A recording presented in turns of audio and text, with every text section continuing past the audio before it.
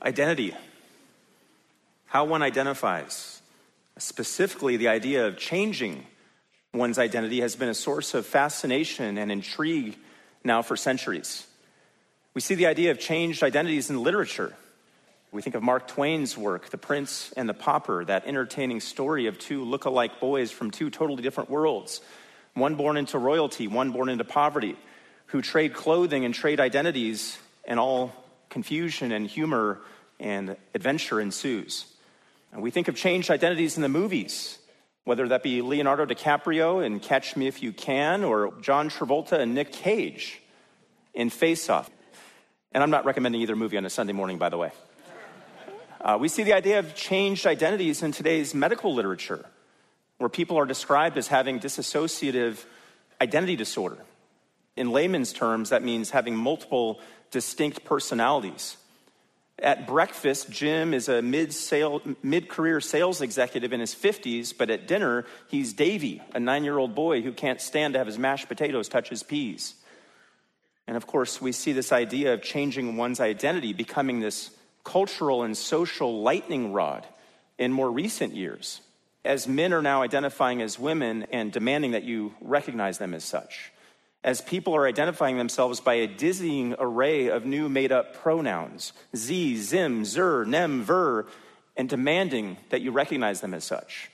And we can't forget that we're now seeing people identifying themselves not just as the other gender or as a new made-up gender or as no gender at all, but they're identifying themselves as animals. I'm Paul and I'm a tiger. I'm Lisa and I'm a kitty cat. I'm Tim and I'm a gender-fluid lizard. And I demand that you identify me as such. The point is, this whole issue of identity, and namely changing one's identity, is one of which we are all especially aware and especially attuned in our day.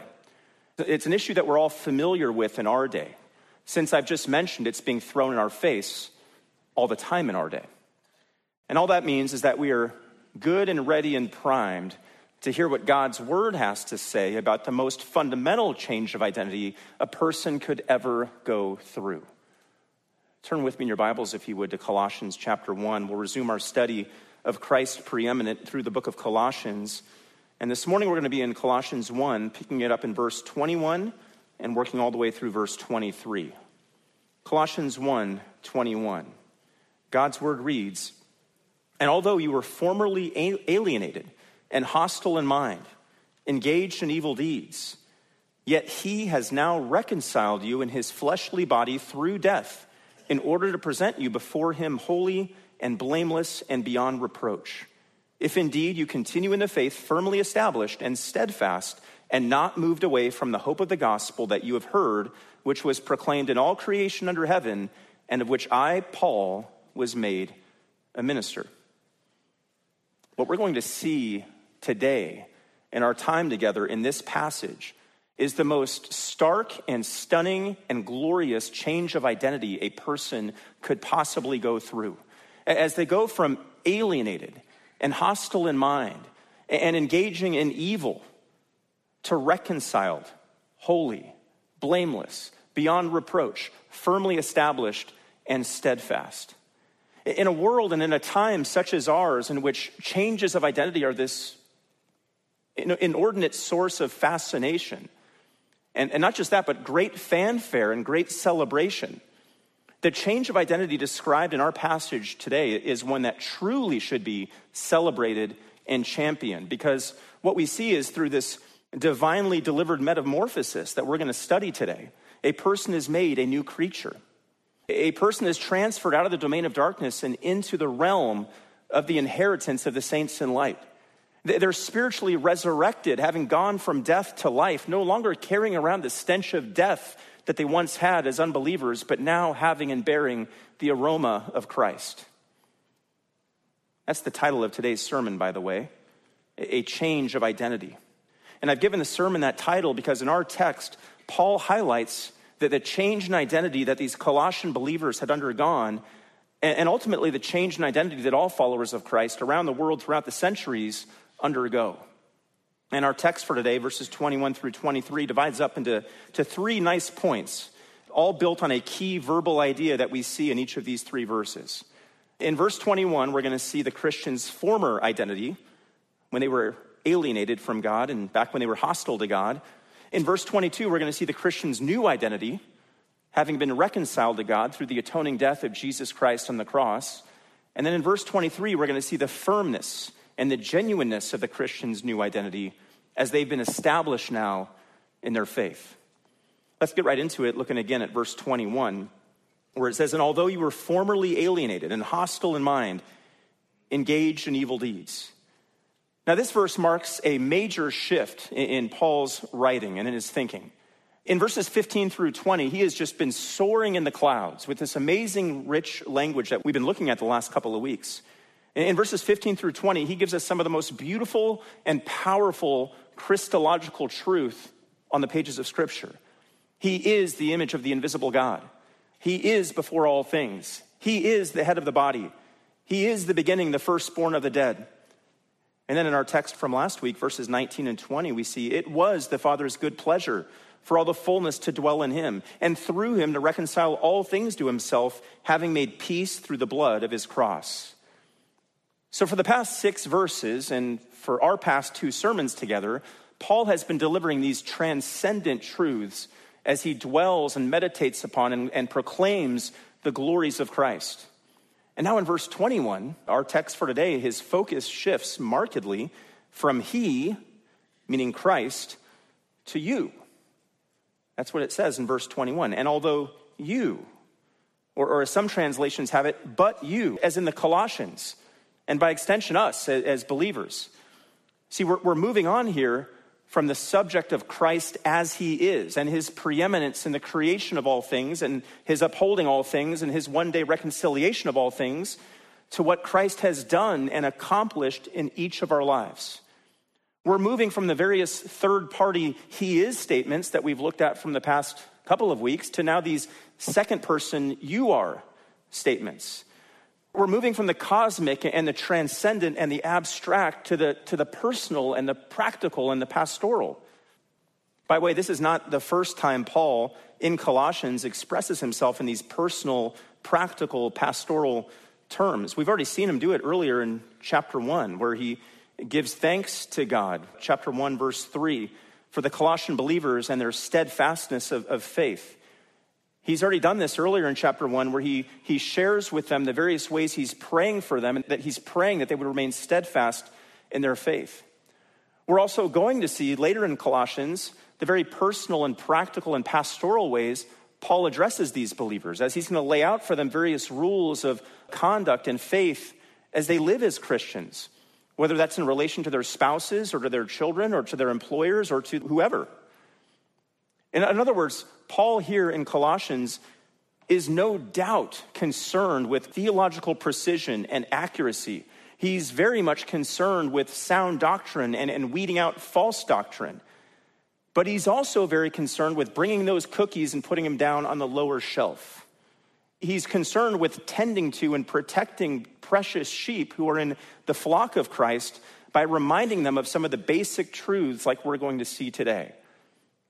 And I bring that up here, this point about Paul and his ability to speak with 2 voices, the high-minded theological Paul and the very practical and pastoral Paul, to remind all of us that while it, yes, is important to grow in theological refinement, of course, and while, yes, it is important to be able to identify sound doctrine, and while, yes, it is important to be able to sniff out and weed out false teaching, it's also important that we periodically bring it back to the basics, as Paul does right here.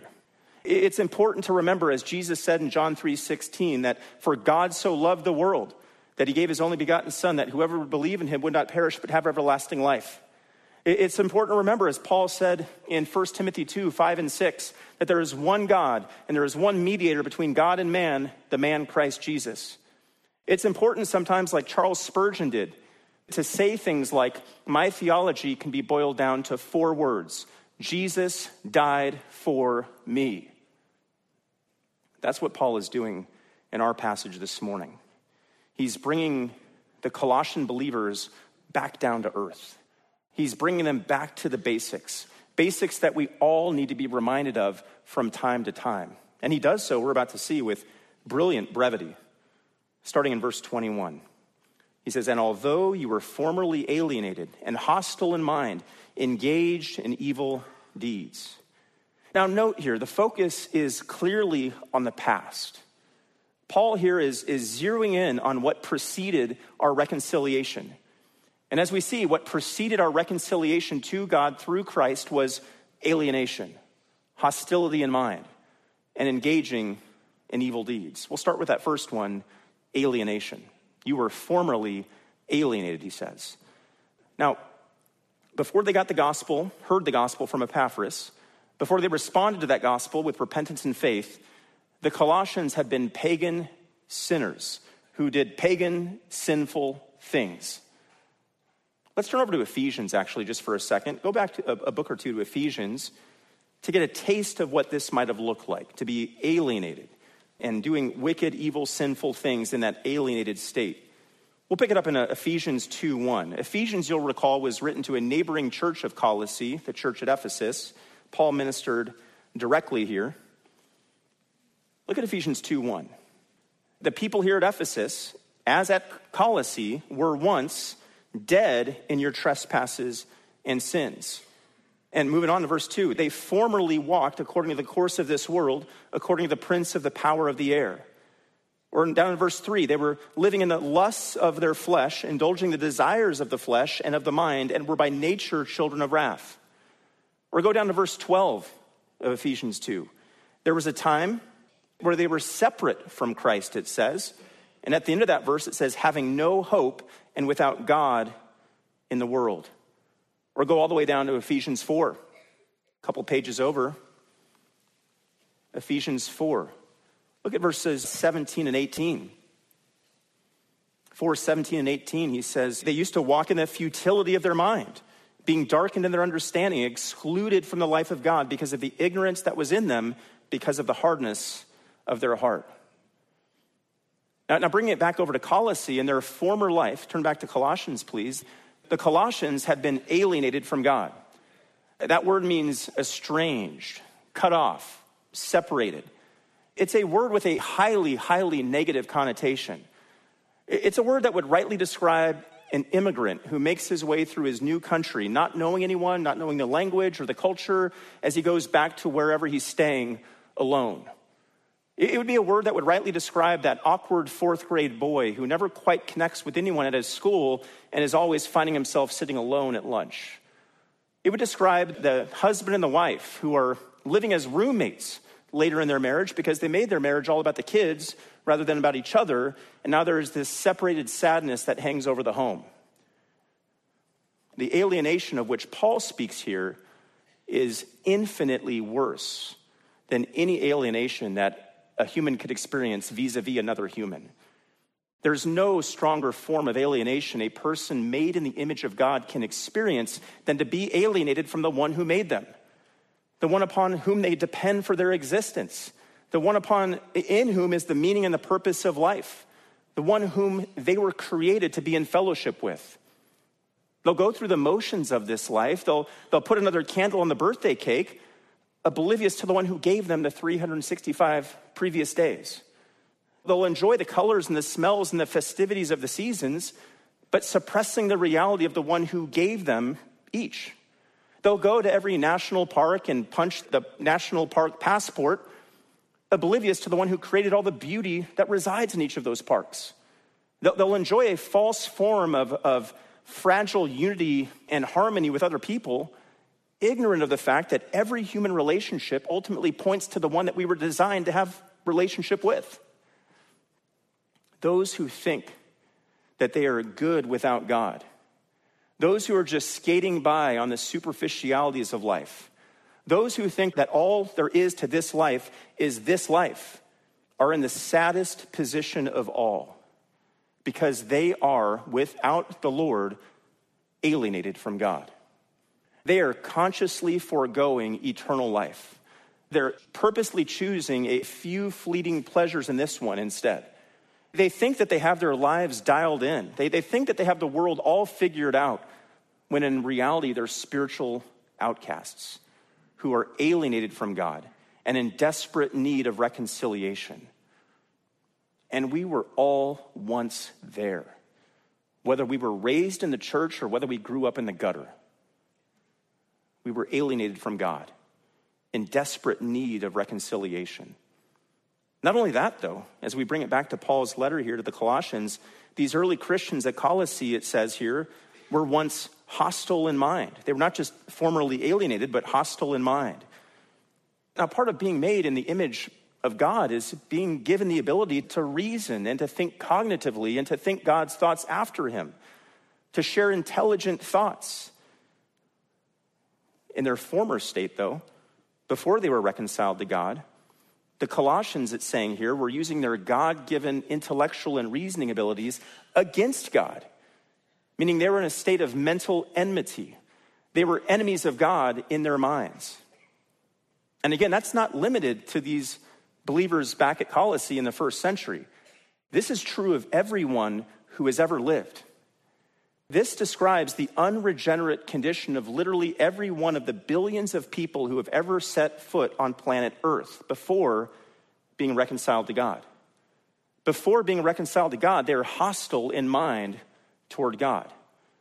They do not, as Romans 1:28 puts it, see fit to acknowledge God. Their minds, as 2 Corinthians 4:4 says, have been blinded by Satan, the god of this world, that they might not see the gospel of the glory of Christ. Their minds, Romans 8:7 says, are set on the flesh, which is enmity against God. See, there is no such thing as impartiality toward God. There's no such thing as moral neutrality toward God. There's no such thing as an apathetic atheist. No, in the unbelieving world, there is only hostility toward God, enmity toward God, antagonism toward God, and hatred. Yes, hatred toward God. And that's one of the most appalling consequences of the fall. That because of the entrance of sin into the world, and because of the darkened and foolish hearts and the scale-covered eyes of the so-called non-believer, there is natural antagonism in this world toward God. In his unregenerate condition, man doesn't occupy some morally neutral middle ground. No, he is desperately wicked, as it says in Jeremiah 17:9. He stands in direct opposition to God, and he hates him. It's strong language, but it's true. The one who has not been reconciled to God hates God. And that hatred can be found really in two broad categories. One would be that of the angry atheist, the one who is on his own ironically religious crusade to convince people that God doesn't exist. Building his case, building his argument on that self-contradictory two-part creed of God isn't there, and I hate him. The other way, the other group, is the self-righteous do-gooder. The one who would never think to say that they hate God. They might even be regular church attenders who are used to hearing about God and speaking about God and conversing about God, but they've never truly understood or embraced what it means to be made right with that God through the grace of Jesus Christ. Instead, they point to their credentials or their resume or their good deeds, not realizing that God said long ago in Isaiah 64:6 that all those so-called good deeds are filthy rags in his holy presence. Not realizing, as John Calvin once put it, that our hearts are actually idol factories. Not realizing that the amount of self-love they have for themselves actually reflects a deep-seated hatred of God, because when it gets right down to it, they would never allow God to knock them off their self-righteous perch. Both types of individuals, to borrow here, to go back to Colossians 1, are hostile in mind toward God. They're enemies of God. They're haters of God, whether they're willing to acknowledge it or not. Now, Paul here, of course, is speaking in the context of this church at Colossae and to every single person in that Colossian church. And because Scripture is timelessly true and transcends the centuries, that means that what Paul is referring to here when he says that every single person who has ever lived has been hostile in mind to God applies to our context today as well. Everyone whether in first century Colossae or 21st century Lincoln, in an unregenerate condition, has been affected in their thinking by sin. Everyone in that unregenerate state is hostile in mind toward God. In fact, go over with me, if you would, to Psalm 14. Let's head over to the middle of our Bibles, go back to the Old Testament, and look at Psalm 14 for a picture, an apt picture of who we are, who we were in our unregenerate condition. Psalm 14. Surely for many of you, this will be familiar, at least this first line. Psalm 14:1 says, "The fool has said in his heart, there is no God. They are corrupt. They have committed abominable deeds. There is no one who does good. The Lord has looked down from heaven upon the sons of men to see if there are any who understand, who seek after God. They have all turned aside. Together they have become corrupt. There is no one who does good, not even one." The Bible students in the room should know that Paul appropriated that language in Romans chapter 3. But the point is, in our natural condition, before God grabbed a hold of us, we were hostile toward the one who created us, hostile toward the one who gave us life and breath and movement, hostile toward the one who allows us to experience so much goodness in this life. It's wicked pride is what it is, and it's utter foolishness. It gets worse, though. In their former unbelieving state, the Colossians were not only formerly alienated and hostile in mind, it also says here at the end of verse 21, they were engaged in evil deeds. The Colossians' former alienation from and hostility toward God expressed itself in their evil deeds. Thoughts and actions always go together. That's a timeless truth that spans the centuries. Jesus in Matthew 7:20 said, "You shall know them by their" what? Their fruit. A bad root will inevitably produce bad fruit. And the members of this church here in Colossae were not only once sinners in thought, they were sinners in deed, sinners in practice. With their once depraved mind, they were committed to doing those things that were not proper. Romans 1:28. And what a contrast that is. How they once lived and how in Paul's time they were now living. Look up the page of Colossians 1 to verse 10. We covered this a few weeks ago. Colossians 1:10. This was their then present day status as Paul wrote to them. It says, he speaks of walking in a manner worthy of the Lord, to please him in all respects. And look at how they're living. Bearing fruit in every good work and increasing in the knowledge of God. That's quite the contrast from their former state of continually engaging in evil deeds. And such it was for us if we've trusted in Jesus Christ. In our former life, we were consistently and persistently and flagrantly violating the commands of God. We stood defiantly against him as rebels. We lived under this cloud of delusion that we had this proud independence from him. But that was our posture, and that wasn't just our posture, though. It led to action, to wicked ways, to wicked behaviors. We were overtly yielded to the desires of the flesh. It was out of the wickedness of our hearts that those wicked acts came. Those desires of the flesh, of course, are listed in Galatians 5:19 through 21, where it says, "The deeds of the flesh are evident, which are immorality, impurity, sensuality, idolatry, sorcery, enmities, strife, jealousy, outbursts of anger, disputes, dissensions, factions, envying, drunkenness, carousing, and things like that." That is the stark and grim description that Paul gives here of what the Colossians once were. They were alienated. They were hostile in mind. They were engaged in evil deeds. And again, that is once who we all were. All of us. There are no asterisks or exceptions in this room.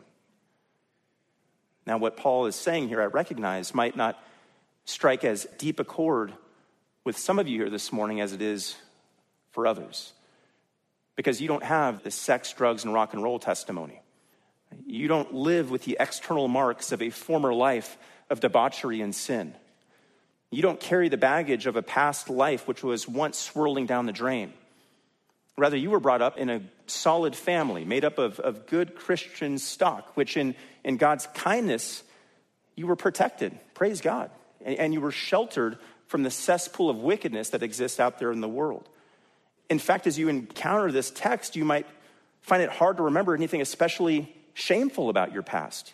You find it hard to think of a season in which you were actually alienated from God, or you find it difficult to think of a time where you were hostile in mind toward God. You always believed he was there. And the thought of doing evil deeds, as it says here in verse 21, might seem like a grotesque overstatement of what your life has actually looked like. Not me, you might say. Maybe those people with the tattoos and the history of drinking and drugs and sexual immorality, this applies to them, but not me. I've always believed in God. I've always known who Jesus is. We always read the Bible in my home. I always knew to pray. I went to Indian Hills my whole life. Actually, belt and suspenders time. I even went to Lincoln Christian. All of that may be true, but you need to understand that whether you got saved when you were 7 or 37, and whether or not you ever felt like this was so, there was a time in your life, as is true of literally everyone who has ever lived, where you were alienated from God, where you were hostile in mind toward God, and where you were engaged in evil deeds which completely dishonored God. Like everyone else, before you truly gave your life to Jesus Christ, you were utterly hopeless and lost. See, all of us have ultimately what's known as a mental problem before we come to Jesus Christ for salvation. And I don't mean mental problem like in the psychological sense. I mean mental problem like in the biblical sense. Just take down these scripture references as we think about what the scriptures teach about the state of the mind before we come to faith in Christ. Romans 1:28 says our minds were depraved. 2 Corinthians 3:14 says our minds were hardened. 2 Corinthians 4:4 says our minds were blinded. Titus 1:15 says our minds were defiled. And then our passage says our minds were hostile. We had major mental issues. Not only did we have mental problems, though, those mental problems were reflective of a larger spiritual problem, which was that in our revolt against God, we were alienated from him. He created us, but we had no fellowship with him. Sure, we could take an occasional walk through nature to feel connected to something bigger than us. Sure, we could give to charitable causes and feel like we were making a difference in the world. Sure, we could make it through life's various milestones like graduation day or wedding day or the birth of our children or promotions or raises or retirement or the birth of grandchildren. And we could feel like our lives had purpose and meaning and direction. But when we would get real honest with ourselves in those 2 a.m. moments where we were just staring at the ceiling fan going round and round, there was this sense of emptiness and malaise and despair when we came to grips with how vast and unfeeling and unforgiving this big universe is. Well, for the Christian, the one who has believed on the name of Jesus, what I've just described for you through verse 21 here is our former state. Our former plight, alienated, hostile in mind, engaged in evil deeds. That's our old condition. That's what the past looked like. Now in verse 22, we come upon a major transition. Look at what it says. It says, yet he has now reconciled you in his fleshly body through death in order to present you before him holy and blameless and beyond reproach. So we've looked at the past, what preceded the Christian's reconciliation, alienation, hostility in mind, evil deeds. As we turn to verse 22 now, we look at now the present day reality for the follower of Christ as one who has been reconciled. He has now reconciled you, it says, in his fleshly body through death. What a contrast. I mean, what a change in position. But between the old man and now his new standing before God in Christ. And it all starts with those words, yet he has now, which some translations have as but now. And that's one of Paul's favorite literary devices to highlight the contrast of what was before and what now is, especially as it relates to our relationship with God through Christ. He uses very similar words of contrast, for instance, in Romans 11:30, where he says, just as you once were disobedient to God, but now you have been shown mercy. Or Galatians 4:8 and 9 says, when you did not know God. You were slaves to those which by nature are no gods. But now that you have come to know God," and then he rebukes them for going back to the old ways. So before, the Colossians were alienated from God, estranged from God, hostile to God, thinking evil thoughts in their mind about God, engaged in evil deeds against God. But now, they had been reconciled to God through Christ's death. And as we'll see a little bit later, with this hope of being presented to God in a few specific ways. But let's get back to these very powerful words. And these are those basic words of Paul that I mentioned at the beginning. Fundamental words. He has reconciled you. He has now reconciled you. Now, last Sunday, you may recall, I gave you 10 observations on reconciliation. I won't go back over those again. You can look that one up later. But that was in the context of verse 20, where it is said that Christ reconciled all things to himself. Well, in that category of all things are believers, God's chosen ones, the elect of God. Yes, it is because of Jesus' death on the cross, as we saw last week, that he will ultimately reconcile all things to himself, whether things on earth or things in heaven. His atoning death at Calvary paid for all of that to occur. But it's through that same death of our Lord at Calvary that we who have trusted in his finished work on the cross are no longer alienated, but reconciled. We are already today reconciled. The war is over. The hostilities have ended. The conflict has ceased. We've been justified, meaning declared righteous. We've been redeemed, purchased from the slave market of sin. We've been regenerated, brought to spiritual life by the washing and renewal of the Holy Spirit. And in our text today, we've been reconciled to God. Our relationship has been restored. Once broken, once distant, that dividing wall that once existed has now been broken down. Once estranged, we've been restored to communion and fellowship with him. But how? How did that work? And by what means? He tells us in verse 22, he has now reconciled you in his fleshly body through death. Now, we saw last week, reconciliation, that term, it presupposes something. It presupposes distance. It presupposes people who are at odds with each other. It presupposes brokenness. And that is such a fitting picture of the state of affairs between us and the living God before he reconciled us, before he took the initiative to redeem us and restore us. See, God is the one, ultimately. We have to remember this. God is the one, the holy, transcendent God of the universe who has been sinned against. And it's that God whose righteous anger has been provoked. And it's that God whose just wrath against sin needs to be appeased. God is far from the look the other way type of grandfatherly God that the culture likes to portray him as being. No, God in Nahum 1, verse 2, is described as being the one who takes vengeance on his adversaries and reserves wrath for his enemies. And his wrath hangs like a sword of Damocles over the head of those who are still in opposition to him. Ephesians 5:6 says, the wrath of God comes upon the sons of disobedience. Man has sinned. God's wrath has been kindled. And because God is not a God who can simply turn a blind eye towards sin or look the other way when it comes to sin, his wrath has to be appeased. And appeased it was through Christ's sacrificial atoning death on the cross. It was through the shedding of his precious blood that God's wrath was appeased. Romans 5:9 says, having been justified by his blood, we shall be saved from the wrath of God through him. It's important to note not only the value of Christ's blood in that atoning death that he died, it's also important to note that the death he died in a body of flesh. That's what it says here in our passage. He reconciled you in his fleshly body through death. We're reconciled not only through Christ's shed blood, we're reconciled through his fleshly body. Why am I belaboring this? Why am I zeroing in on this? What's the significance of that language, his fleshly body? Well, you've heard me say it a few times already in our series through Colossians, that Paul here, even in Colossians 1, is already writing pointedly and preemptively against this heresy that was making its way into the Colossian church.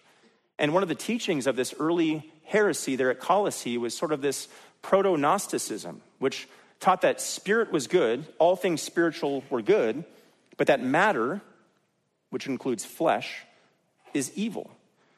So according to this teaching that was circulating in this early church, if Christ was really God and deity, he couldn't have put on flesh, no matter what the scriptures teach, because that would mean evil, flesh, matter, was being mixed with spirit. Well, Paul here refutes all of that with these words. He says, no, Christ not only died, he died in his fleshly body. To redeem humans, Christ had himself to be fully human. That's Hebrews 2:17.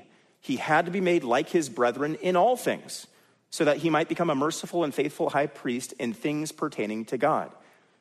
That's why the Apostle John would make it such a key and a central point of sound doctrine, that we affirm that Jesus Christ actually did come in the flesh. John says in 1 John 4:2, by this you know the Spirit of God. Every spirit that confesses that Jesus Christ has come in the flesh is from God. That's exactly what Paul is doing here in our text, Colossians 1:22. He's confessing that Jesus Christ has come in the flesh. Jesus wasn't merely a spirit being. He wasn't like a friendly ghost, as the Gnostics claimed him to be. No, rather, he was the one who created all things. He is the one who created all things. He's the one who upholds all things. He's the one who sustains all things. Yet he also possesses a fully human nature. He put on humanity in his incarnation, Philippians 2. And he brought about reconciliation and redemption for humanity by dying on the cross in an actual human body. Hebrews 2:14 says, since the children share in flesh and blood, he himself likewise also partook of the same, that through death he might render powerless him who had the power of death, that is, the devil.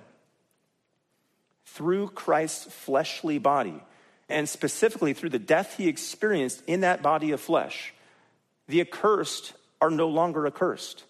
The condemned are now freed. The alienated are now reconciled. He has reconciled you, it says, verse 22, he's reconciled you in his fleshly body through death. Notwithstanding our hostility, notwithstanding our evil deeds and our wicked ways, as a demonstration of his unfathomable mercy and his matchless love, God reconciled us. I hope we never get tired of that truth. Romans 3:25. In the forbearance of God, he passed over the sins previously committed. Romans 5:10. While we were enemies, we were reconciled to God through the death of his son. And God accomplished that reconciliation, as we see here in verse 22, through the broken body and shed blood of Jesus Christ. Now, as we continue on in verse 22, we see that God did all this with a purpose. Look at the second half of the verse. He says, in order to present you before him holy and blameless and beyond reproach. So we have that purpose clause right up front. In order to what? In order to present you before him, it says. To present you before whom? That's speaking of God the Father. Going all the way back to verse 19, that's connecting to God the Father. God the Father is still the main actor and the subject here. So Christ died the atoning death he did. Christ died the reconciling death he did with a purpose, which was to present you and to present me before God the Father. And to do so in three specific ways. First we see is that we would be presented holy before God. Holy here refers to the believer's positional relationship with God. As one who has been justified, as a blood-bought saint, is now set apart. Set apart to God by the righteousness of God having been imputed to him, but also set apart from sin. Meaning the believer's identity is no longer their sin. Rather, their identity is now Christ. That's not to say that the believer, once reconciled and now positionally holy, will always act in a perfectly holy way. Most certainly not. But positionally, judicially, the Christian is holy, set apart because of the death of Christ, the true Holy One. The second effect of this reconciling death on our behalf is that we'd be presented blameless before God. Ephesians 1:4 tells us that God chose us in him before the foundation of the world, that we would be holy and blameless, same word, before him. We also know from Ephesians 5:27 that as the bride of Christ, we will one day be presented holy and blameless to him. Ephesians 5:27. Now that word blameless was originally used to refer to the sacrifices of the Old Testament and how important it was in that context to present animals for sacrifice that were without spot or blemish. Same concept there.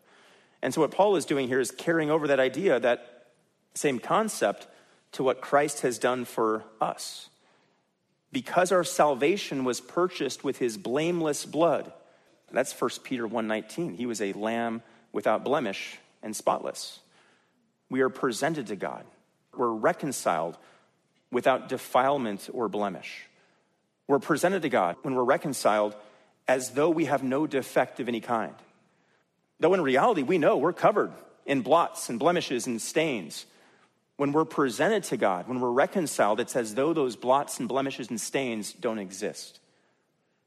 Jesus Christ didn't shed his blood and offer up his body of flesh merely to reform us superficially on the outside, to clean us up and scrub us up a little bit on the outside, to simply make us better than we once were. No, he did what he did. He accomplished what he accomplished to reconcile us completely so that we might be presented blameless before God. So he's reconciled us to himself through his fleshly body through death. He's presented us holy before him. He's presented us blameless before him. Here's the third one, beyond reproach. When the believer is reconciled to God, they are presented to him as being beyond reproach. That's a legal term. That's a courtroom term. It means free from accusation. It means that the charges that would be brought against this person will not stick. And just think of that in the context of even what we studied here this morning. We who were once alienated from God, we who were once hostile in mind toward God, we who were once engaged in evil deeds against God, we who had a rap sheet of sin that would wrap around this building, have now been presented to God as beyond reproach. The charges have been dropped. The case has been dismissed. It forces us to think of Paul in Romans 8:33 when he says, who will bring a charge against God's elect? God is the one who justifies. And what's that saying? That God has declared the believer justified. There's no higher court to which to take an appeal beyond that. He's already rendered the verdict. He is the Supreme Court. You can't go any further than him. And that verdict is etched. He is the one who has reconciled us to himself. And he's the one who sees us as beyond reproach. Not because we're so inherently noble or honorable or good in our behavior, not because we were worthy of such a verdict being rendered in our favor, but instead because of the perfect sacrifice that was offered by a perfect Savior in the death of Christ on the cross. So if we've trusted in Jesus Christ, if we are his followers, we have been reconciled to God. Once alienated, now beyond reproach. Once hostile in mind, now holy. Once engaged in evil deeds, now blameless. Those are incredible truths. And they speak to this incredible reversal, this ultimate change in identity. A change that will be lasting and permanent in the lives of his followers. As we, 1 Corinthians 1:8 says, are confirmed to the end, blameless in the day of our Lord Jesus Christ. And what we've seen here in verse 22 is how we as believers have, past tense, been reconciled, and how we are now, present tense, able to be presented before God as holy and blameless and beyond reproach. I'd be remiss, though, if I didn't mention that there certainly is a future sense in which God's followers, the followers of Christ, will one day be presented to God in the purest sense as holy and blameless and beyond reproach. We are reconciled now, and we are positionally holy before God now, and we are positionally blameless before God now, and without reproach now. But there is a day coming, a future event coming, a coming dimension where what we have already received positionally will be true of us actually, in our actual bodies, our glorified bodies. Romans 14:10 speaks of this day where we'll stand before the judgment seat of God. And at that time, in the future, as we stand before him in our glorified bodies, finally free from the presence of sin, we will actually be holy and actually blameless and actually beyond reproach, not merely positionally. And that will all, we have to remember, be because of the death of the one, the only one who in his own right, the Lord Jesus Christ, was holy and blameless and beyond reproach. A stunningly dramatic transition is being spoken of here. An amazingly divine reversal. A true change in identity.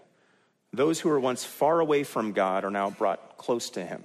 Those who were once at war with God are now at peace with him. And it's all because he has reconciled us in his fleshly body through death. Now, as we move into verse 23, Paul's going to throw us here a little bit of a curveball, starting with that first word, if.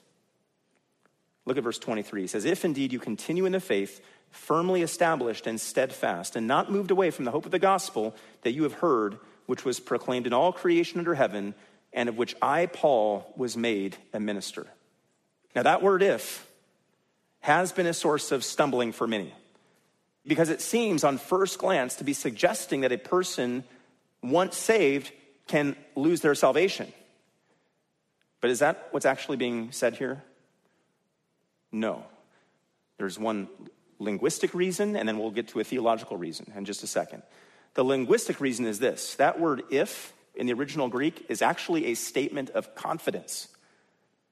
It could legitimately be translated since you are continuing, or seeing that you are continuing. In other words, Paul here is assuming that the Colossians were continuing on in their faith and that they would continue to do so. This wasn't an unsettled issue or an uncertain prospect for Paul. This wasn't a gray area. No, the Colossians' continuance in their faith was a certain assumption. They had to continue, and he was sure that they would. And here's the theological reason. What Paul is saying here is totally in alignment with what the scriptures teach elsewhere about the eternal security of the believer. We have to remember the words of our Lord Jesus in John 10, 27 and 28, where he says, my sheep hear my voice, and I know them, and they follow me, and I give eternal life to them, and they will never perish, and no one will snatch them out of my hand. Or Paul's words elsewhere in Philippians 1, 6, which speaks of the perseverance of God's people. He says, for I am confident of this very thing, that he who began a good work in you will perfect it until the day of Christ Jesus. In other words, the scriptures teach uniformly that true faith, genuine faith, will always have this quality of permanence. The one who has actually been born of God will go on faithfully for God until the end. Sure, they'll stumble, and sure, they'll sin. James 3:2, for we all stumble in many ways, but they'll inevitably get back on their feet. They won't forsake their faith. They might slip and wobble on the ice, but they're not going to take off their skates. They might swing and miss at a few pitches, but they're not going to pack up their glove and their bat and go home. No, once saved, we're not perfect, but we're persistent, and the true believer perseveres. And as we continue on in verse 23, we see that the perseverance of the true believer is marked in three different ways. First, by being firmly established. You see it there. If you indeed you continue in the faith, firmly established. That's a building term, a construction term. It's referring to the fact that the one who continues in the faith does so based on the firm and permanent spiritual foundation on which their faith is built, namely the person and the work of Jesus Christ. 1 Corinthians 3:11 says, for no man can lay a foundation other than the one which is laid, which is Jesus Christ. Or you could write down Ephesians 2:19 and 20, which says, we are no longer strangers and aliens, but fellow citizens with the saints, and are of God's household, having been built on the foundation of the apostles and prophets, Christ Jesus himself being the cornerstone. The idea is that the one who perseveres is stable. They have a sure foundation. And indeed, the surest foundation, they have the rock, Jesus Christ. Second aspect of continuing on in the faith here is the person is marked by steadfastness. If you continue in the faith, firmly established and steadfast, meaning they have a steady and firm resolve. They have a settled and grounded faith. They're loyal to the truth, and they're resolved to live faithfully in light of that truth. It brings to mind 1 Corinthians 15 and verse 58, which speaks of the believer being steadfast, immovable, always abounding in the work of the Lord, knowing that our labor in the Lord is not in vain. Third, the one who perseveres, the one who continues, is not moved away from the hope of the gospel that they have heard. That's right in the middle there, verse 23. Now again, in the context of Colossae, we know that Paul was aware of what his audience was going through. He knew from Epaphras, who had come all the way from Colossae, the unique challenges that this church was facing. And one of the unique threats they were facing as false teaching was being promoted there by these promoters of the Colossian heresy. And as we've already seen, the promoters of that heresy were presenting an altogether different Christ and an altogether different gospel. What you've heard me describe a couple of times already is a Christ plus gospel. Well, Paul here is urging the Colossians with the expectation that they'll heed his encouragement to not move away from the hope of the gospel, as it says. Or as other translations have it, to not shift from the hope of the gospel or to not swerve from the hope of the gospel. Instead, they were to continue on in their faith in the simple and pure gospel message of Jesus Christ and him crucified. No philosophy, no mysticism, no angel worship, no legalism, just Christ and him crucified. A pure and simple devotion to Christ.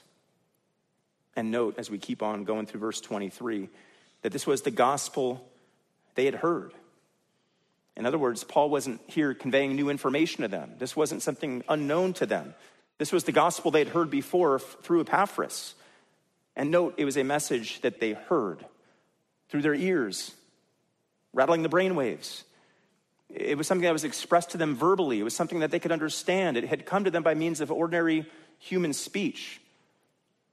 And that's a good place to remind everybody here that the gospel is not some mystical experience or some unknowable idea. The gospel is not even a life well lived. No, the gospel is a message. It's the good news, the euangelion, a message that's communicated and a message that is heard. And the Colossians had heard that gospel. In fact, look up at the page at Colossians 1, 5 and 6 with me. If we go back to the very beginning of the letter, where we see the Colossians had heard this actual, true, simple gospel. Look at verse 5 of chapter 1. He speaks of the hope being laid up for them in heaven, of which you previously heard in the word of truth, the gospel which has come to you. And now, as he's toward the end of the chapter, he's noting that they're continuing on and persevering in their faith in that gospel. They weren't being moved away from the hope of that gospel. Rather, they were progressing on to spiritual maturity, which is the mark of anybody who's truly been reconciled. They march on in their faith. They don't let go of the reins. They persevere as they're transformed daily by the power of that gospel. A gospel which, in the Colossian context, as we keep on going to verse 23, had been proclaimed in all creation under heaven. Now we know that not everyone on planet Earth in Paul's day had actually heard the gospel, and we know that even today, not everyone on planet Earth has actually heard the gospel. So what Paul is using here is a figure of speech when he speaks of all creation under heaven. He's speaking of the universality of the gospel and its proclamation. The idea here is that the gospel is going out to all creation. Not that it's literally reached every creature, but it's going out to all of creation. Paul's using intentionally extravagant language here to catch the attention of his readers and to say, the gospel is not only being preached here and there, Colossae, Ephesus, it's being preached everywhere. All creation under heaven. And then last, verse 23, it almost seems like a toss-in statement, but Paul then says, it's that of that gospel that he was made a minister. That gospel that's being proclaimed, all creation under heaven, Paul is a minister of that gospel.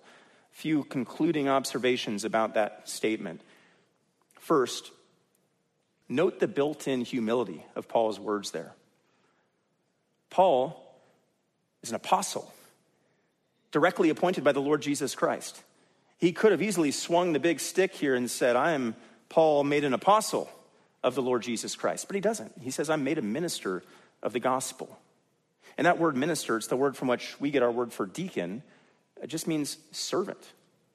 There's nothing fancy or official about this term. It doesn't speak of holding some sort of lofty office. It speaks of Paul being a humble servant. Paul the apostle was a humble servant of the Lord Jesus Christ. Second, there's this built-in recognition with this language at the end of verse 23 of God's role in making ministers. Note it's passive here. Paul was made a minister. He wasn't a self-appointed minister. He didn't glad hand and schmooze his way up to the top. He didn't win any popularity contests to earn a plum title.